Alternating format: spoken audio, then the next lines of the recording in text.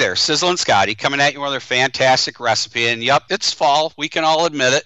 And before somebody says pumpkin spice, I'm going to give you a fantastic roasted butternut squash recipe.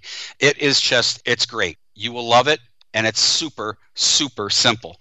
So here's our ingredients. We're going to use 1 butternut squash, peeled, seeded, seeds scooped out, and we're going to cube it up, about 1-inch to 1/2-inch cubes. We're going to need some extra virgin olive oil for drizzling. We're going to need a little bit of sea salt and freshly ground black pepper, and if you'd like, a little parsley optional for a garnish. It's that simple. It's that fresh. So preheat your oven to about 400 degrees and line a large baking sheet with parchment paper. Place the squash cubes on the baking sheet and toss with the drizzle of olive oil and a couple pinches of salt and pepper. Now, roast them for about 30 to 35 minutes or until golden brown around the edges.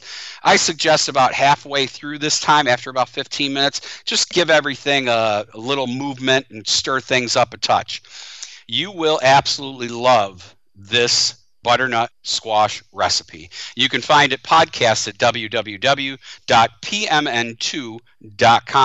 There's over 1,000 awesome recipes there for your enjoyment. Until next time, this is Sizzlin Scotty.